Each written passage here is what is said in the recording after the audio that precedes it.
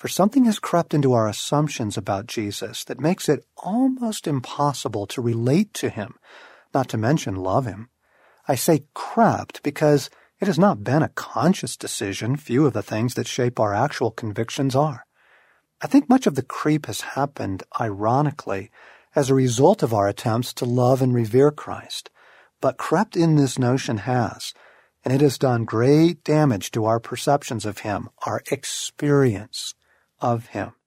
It's the notion that Jesus was really pretending when he presented himself as a man. We who worship Jesus Christ hold fast to the belief that he was God, a very God, as the Nicene Creed states.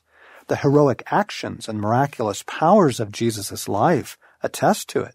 So, when we read what we would call the more human moments, we feel that Jesus was sort of cheating.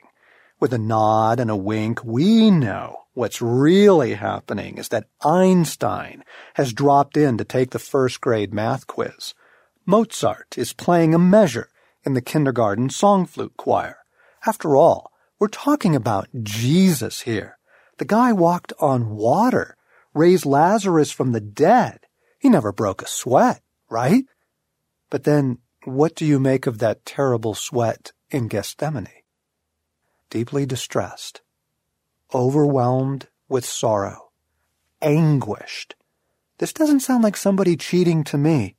He begs his Father with tears that this awful cup might be taken from him. Please, let there be some other way.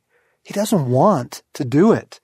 Sweat like blood pouring from his tormented brow. He pleads with his Father, and then he pleads a second time, and then a third. Does this sound like Einstein adding 2 and 2? Gethsemane was the most terrible farce if Jesus was faking it. He was human.